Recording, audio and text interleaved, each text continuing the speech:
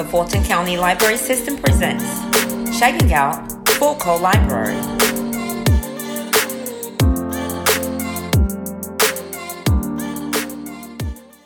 I'm your host, KC, and I'm here with my co-host, Rachel D. How are you doing, Rachel? I'm fabulous. I'm super excited today. This is going to be a really good one, isn't it? Oh, yes. I'm excited about this.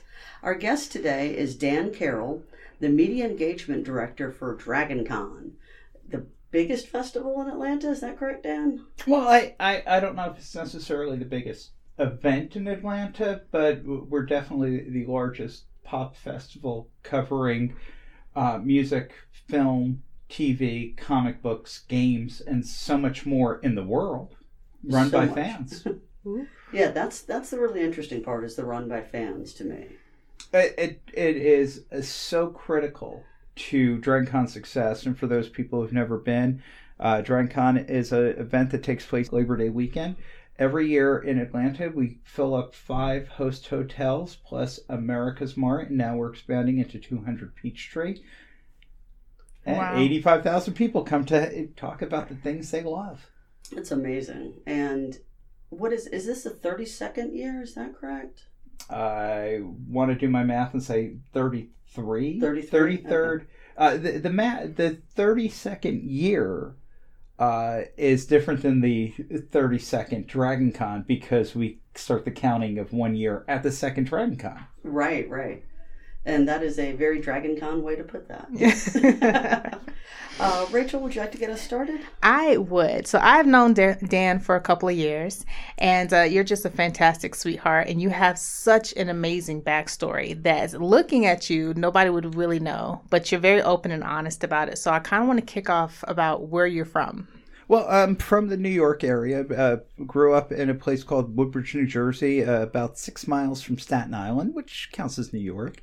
I grew up wanting to do one thing more than anything, which was to live in Los Angeles in the 1960s.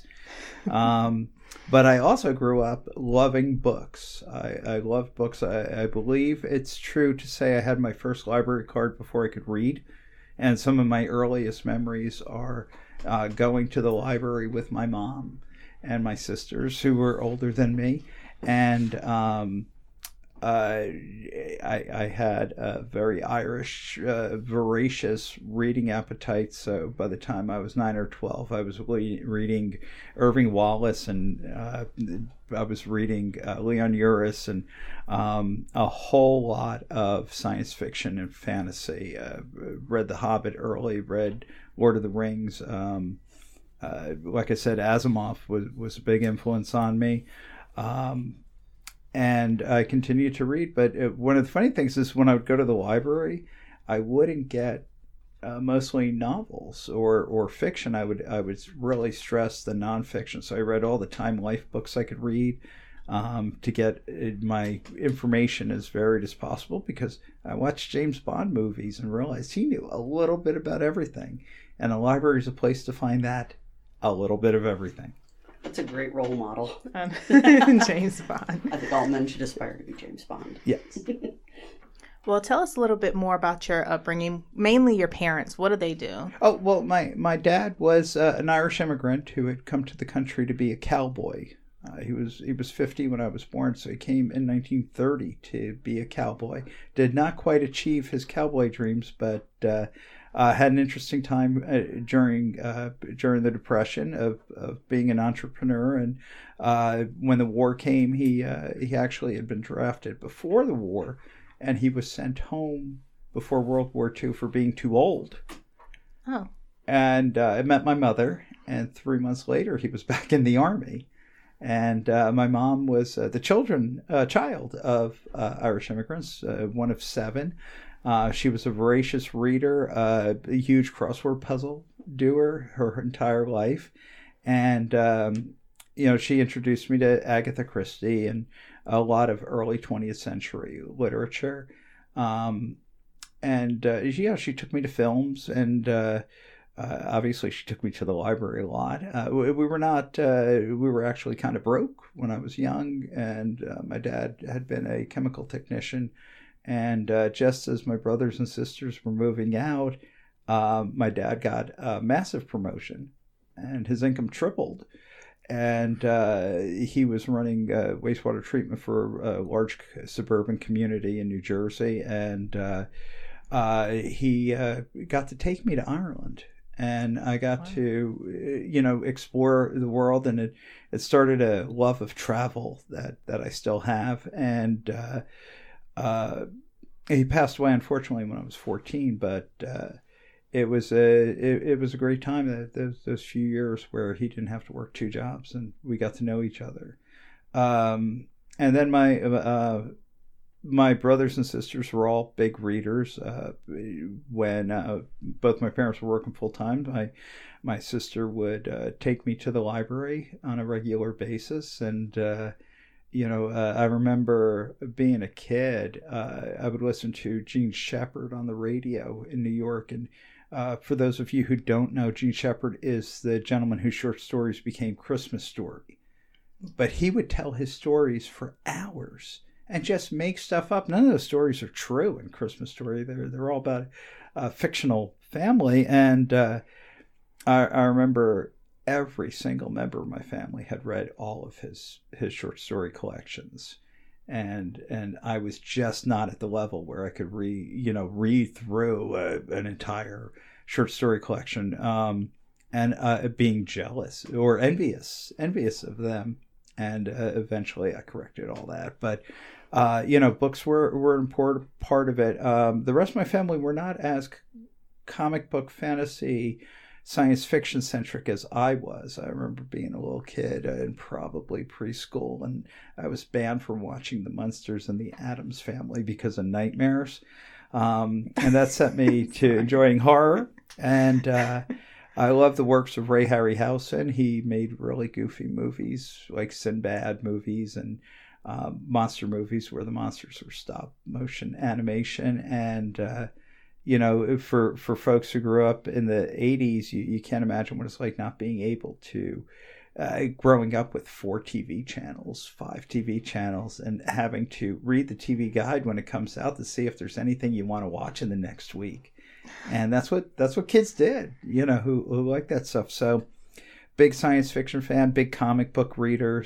Stan Lee is a significant figure in my life. He's like almost like a second father, with Forrest J. Ackerman, who was one of the guys who really perfected fandom, which is where I live my life in fandom. But I was very honored recently when Stan Lee passed away. One of the local stations asked me to provide a tribute for him, and that was a great honor. Wow. Were you always on this continuous path from being a kid who loved everything monster and comic related to working for Dragon Con? Well, no, actually, that's a great question. I spent the 90s doing woodworking, watching college football on TV, and doing a whole lot of painting. I used to do really, really bad oil painting in the 90s. But when I was 14, comics were specifically banned from my life by my parents because they thought I was both obsessive and a little goofy and weird, and comic books were evil because they had been around in the 50s. They knew about the congressional hearings and the books that were written negative about comic books. I ironically was able to continue reading Heavy Metal magazine as a teenager, which was rather explicit by today's standards. Did your parents give it a pass in particular? They didn't know that it was a comic book because it looked like a magazine. But the covers were pretty intense. Yeah, they thought it was a rock magazine. So and rock music was okay, yes. But comics were? Well, actually, that's the funny thing is that's where I focused my energy during my high school years, was into music nerddom. I became an expert on every bass player who played with every band, and that had this studio musician and that had this studio musician, and here's the entire career path of Eric Clapton. And I had an encyclopedic music knowledge of everything up until the mid 70s, and this is into the early 80s. I liked my music older, and I loved punk, so I was the new music that nobody else had ever heard of kid. and I was the old music kid. So, but I always read science fiction because I could get away with reading books. So, again, big Hobbit reader, Lord of the Rings, I probably have read Dune, all 6 of the original books, 12 times. So I was able to keep reading, but try to avoid the comic books. And back then, there was no TV to watch. I was not a fan of Battlestar Galactica. I hit puberty and was not finding it as enjoyable as I would have if I was a few years younger. So your parents' band did work. You did step away from those, or did you just kind of hide stuff? Oh, no, I did. I mean, there was economics involved, and I found other activities. And then in the mid-'80s, I decided I wanted to write comic books in the early '80s. So I started what we call reading. If a comic book guy says reading, he doesn't mean reading books. He means reading comic books. And I did that for a couple of years, and finally it wasn't getting anywhere, and I decided, there I am in my early 20s, I'm going to achieve that goal I wanted originally of getting out of New Jersey and getting to California. So I joined the Navy and became a Russian translator, which meant a year in Monterey. So... Wait. Yeah, I need to get in detail about that. So as a Russian translator, so did you already know how to speak Russian? No. So the Navy taught you, and tell us more about that. So I took a test called the D-Lab. If you're listening, you can go to a recruiter and take the D-Lab now. Depending upon the score, they tell you what type of language you're eligible for. The highest scores get Chinese and similar languages. I had fairly high scores, and I was given a choice between Arabic and Russian, and I thought of Pushkin and Dostoevsky, and I went with Russian. So after going through some training, I went out to the Defense Language Institute in Monterey, California. It is a gorgeous facility on top of a hill overlooking Monterey Bay, and I couldn't afford to live there. Now I couldn't afford to live there, but it was just fantastic. At one point, I actually went to a Episcopal church, and it was the same church where George Lucas had gotten married when he married Marcy. So very cool. Yeah. So how long did it take for you to learn Russian? 47 weeks, 6 hours a day, 3 hours a day of homework. So it was a grueling program. And it's one of my proudest accomplishments. And then I went on to a couple of other schools that I can't talk about. Everything at the Defense Language Institute is unclassified. I can talk about that. And then I went to Spain for 3 years to serve as a cryptologist. What's a cryptologist? Think of it as kind of a code breaker, but okay, that's my designation. Rolling back a little bit to the Russian and Monterey, who were you interpreting? Well, no, in Monterey I was just in school. Oh, okay. Yeah, no, it was school. It was a fascinating program. I was all of my teachers were Russian emigres, mostly Russian Soviet Jewry, who had come out during the Carter years when they did some swaps. And we would always joke about the Saturday Night Live routine about Soviet jewelry. I mean, did they really need jewelry? But it was a fantastic program. I mean, it was a full immersion. I got married in the middle of it, and I remember sitting at dinner not being able to communicate with my new wife because I could not speak English.